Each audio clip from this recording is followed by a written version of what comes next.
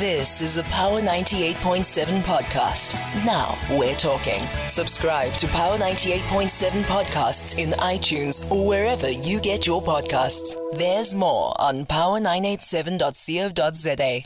Right, so the time is 7 minutes past the hour of 11 o'clock, and I think we'll go right into our conversation with Pogiso Dibakwane. We're told that South Africa is a step closer to introducing the new energy vehicle policy, and this is after Cabinet approved the draft white paper on NEVs. At a media briefing just yesterday, Minister Ibrahim Patel said the primary goal of the white paper is to set a course to transition the auto industry primarily from internal combustion engine cars to dual platform that includes electric vehicles to get into production and those that can have a bit of what we call a consumption mix, and all of this to take place in South Africa by the year 2035. So I know I think it was in Norway this year where we were told that 70% of the cars on the road or bought this year, 70% of the vehicles that left dealership floors this year were EVs. And steadily within the next 10 years or so, it's EU regulations that you phase out petrol cars for electric vehicles. And so within a decade, every car, every bus, every facet of public transportation in the European Union will be utilizing fuel cell batteries and electric vehicles. And so what does that mean for South Africa's automotive industry? Because we export about 80% of our premium vehicles to foreign markets that are increasingly transition. So what cars are we going to be selling to the world? Pogiso Dibakwane joins us now. Good morning. Good morning, Azrat. How are you? Fine, thank you, my dear. Okay, so what was the minister telling the audience yesterday in that media briefing around the white paper? Well, look, for me, the white paper didn't do much. It is still saying the same thing that it's been said for the previous 2 years. If you look at the white paper, it's a summary of what NAMSA has said. It's almost the same copy and paste article that NAMSA had done in January and February of this year. So now government is basically taking that into consideration, and they just copied everything that NAMSA was saying. But basically, from a manufacturing point of view, because of South Africa, we manufacture vehicles for European markets. I mean, the motor industry in South Africa is 5% of the GDP. We still need to make sure that jobs are saved. At the same time, there needs to be a transition. And obviously, transitioning from manufacturing ICE to EV needs investment. And that is the biggest focus of what the white paper is basically saying. We need to move to certain regulations, and that's what the white paper is hoping to achieve. Because manufacturers are saying, look, by 2035, we need to be a good percentage of 60% of electrical vehicles than your ICE. Mm-hmm. Okay, and that's by when? What are those deadlines? Look, deadlines, it's 2035. Although I don't see how is it going to happen because there's a lot of investment that needs to be done. And with what the minister was saying and with what the white paper that came out yesterday, I don't see how they're going to do it. There's so many things that are left behind because according to me, the manufacturers are the ones who basically came up with this paper. Our government is not really doing anything. I mean, if you look at the initiatives that are supposed to be happening in the United States and the UK, when you purchase an EV model, there's certain tax rebates, benefits to get here at home. They're next to nothing. So things like that are the ones that make the European market to flourish in terms of this sector. Okay, so let's just get a sense of what what's on the table. So we can see sort of the phasing out, right, of internal combustion engine vehicles to electric vehicles within the next 10 to 12 years, okay? So that's what's being presented to the market in terms of South Africa's new EV policy. But it's more of a hybrid program is what I'm understanding when he says a consumption mix, but to really ramp up EV production. What we do know is there are EVs on dealership floors, and what I've been told is more and more buyers are interested to find out about EVs. I just don't know at what percentage they are moving off dealership floors. So I think the question I'm asking is, the policy is being introduced, but on the ground, are consumers making that mental shift as well? Not really, because not much is done to educate our consumers about EVs. Most of the people that basically buy EVs is people that do numbers.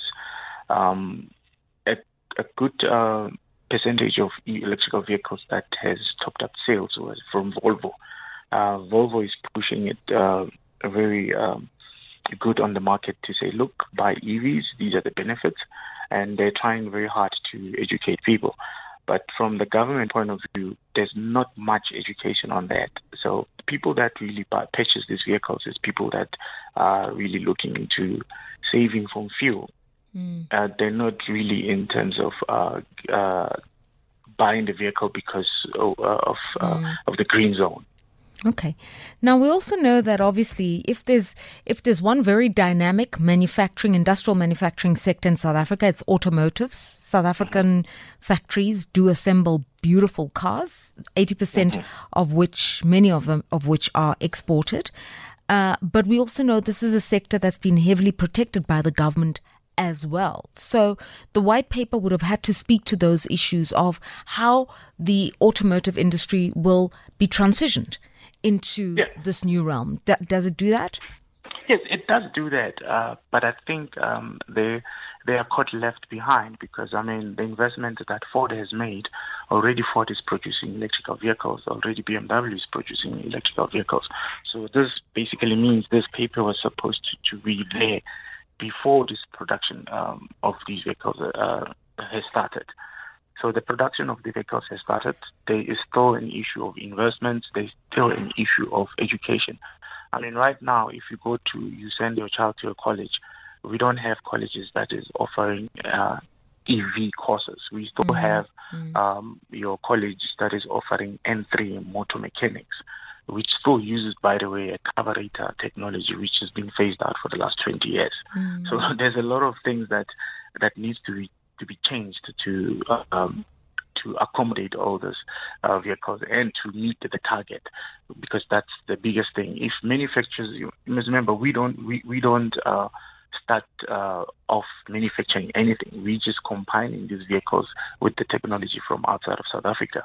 The batteries and the raw materials that are in these vehicles are basically from home, but they developed it somewhere else and they come back again.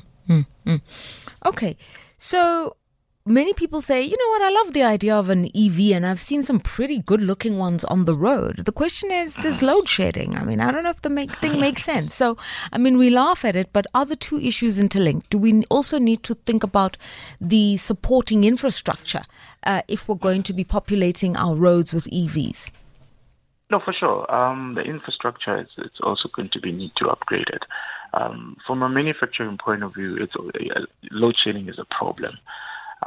But with the small numbers that people are buying these vehicles, I mean, the biggest thing that comes out is how much they cost. I mean, the cheapest vehicle on the market, I think it's a Mini Cooper at 600,000 to 750,000. So, and it's fully electrical. So when you buy a vehicle like that, you're looking to commute from home to work, because the maximum kilometers on a small vehicle will be about 250. And when you buy a bigger vehicle with your BMW, with your Volvo, and you must remember, luxury brands are the ones who are leading in this technology.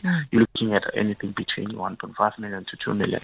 So they are expensive, but in terms of the charging infrastructure, there is a way to plan around it.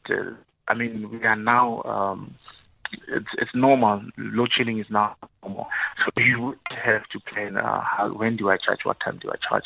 And also when you go to your Mall of Africa, your main lane in Pretoria, they add those facilities if you're driving this particular charging stations. Vehicle. Yeah, there is charging stations. So what happens if you're driving your EV with its 250 kilometer range?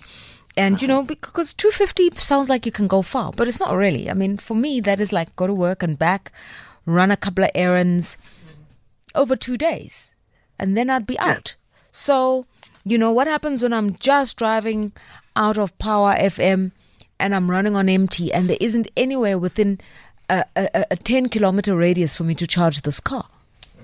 That's where the importance of planning your trip comes in. I mean, when you buy this vehicle, you get a normal charging cable that you can plug at power there while you're in studio. So your car could be charging downstairs in the parking. So when you leave, it's fully charged, because a fully charged takes about 3 hours. A 75% charge takes about an hour. So, and also how you deplete the battery, it depends on how you drive. We have systems that can, when you're braking, you're producing kinetic energy that is also recharging itself.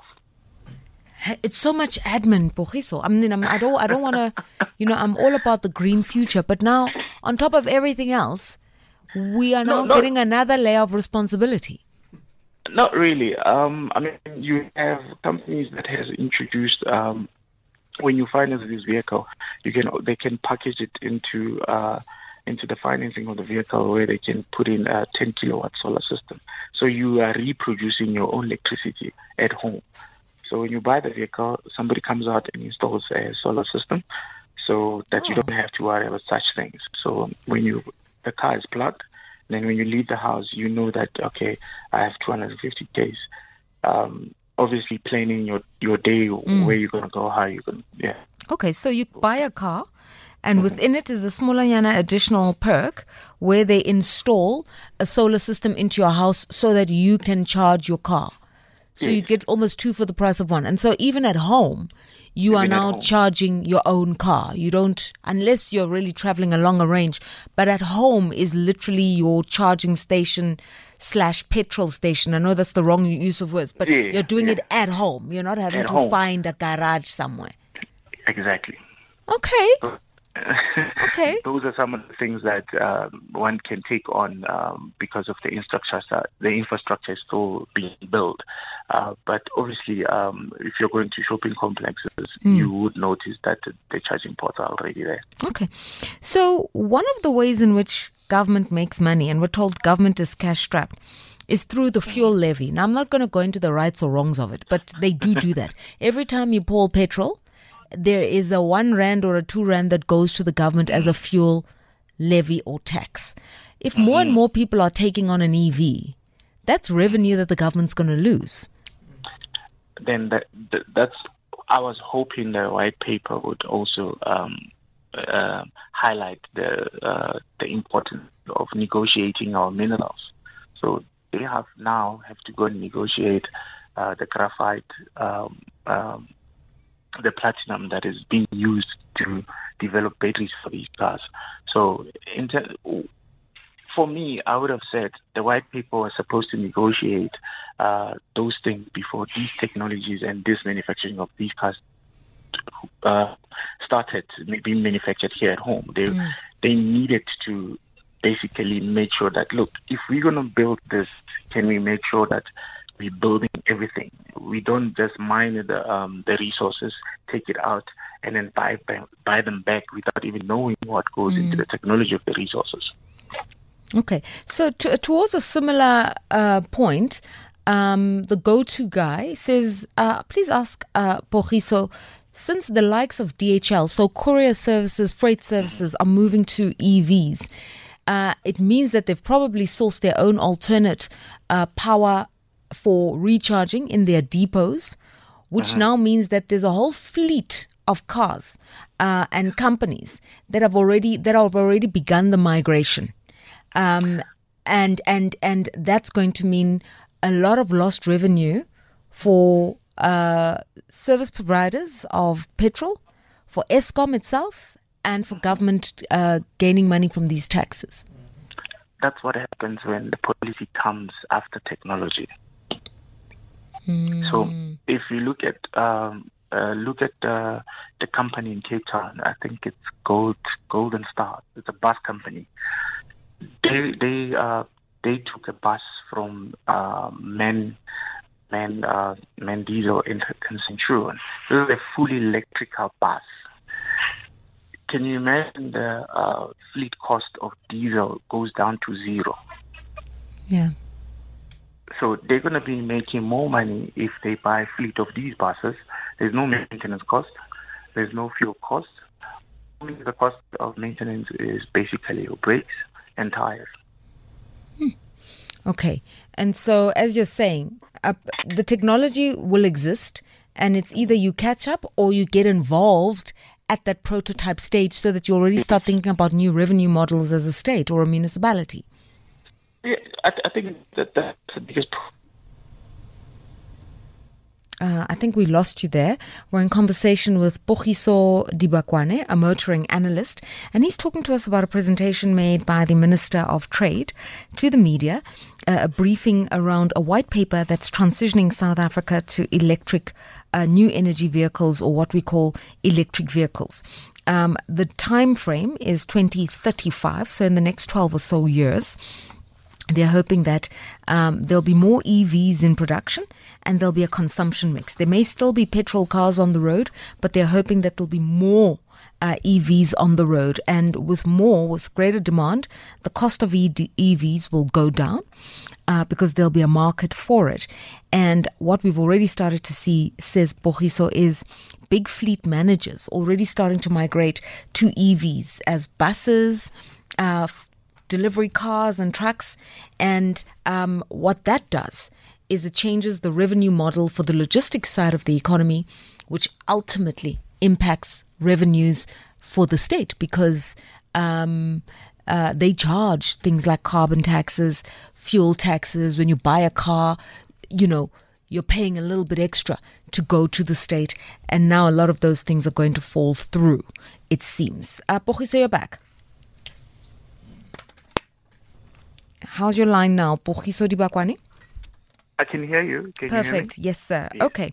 All right. So, for those of us who are slowly developing a climate consciousness and saying, you know what, I want to play my part and do the right thing for the environment, and if I can raise money on my next car, I want to move to an EV.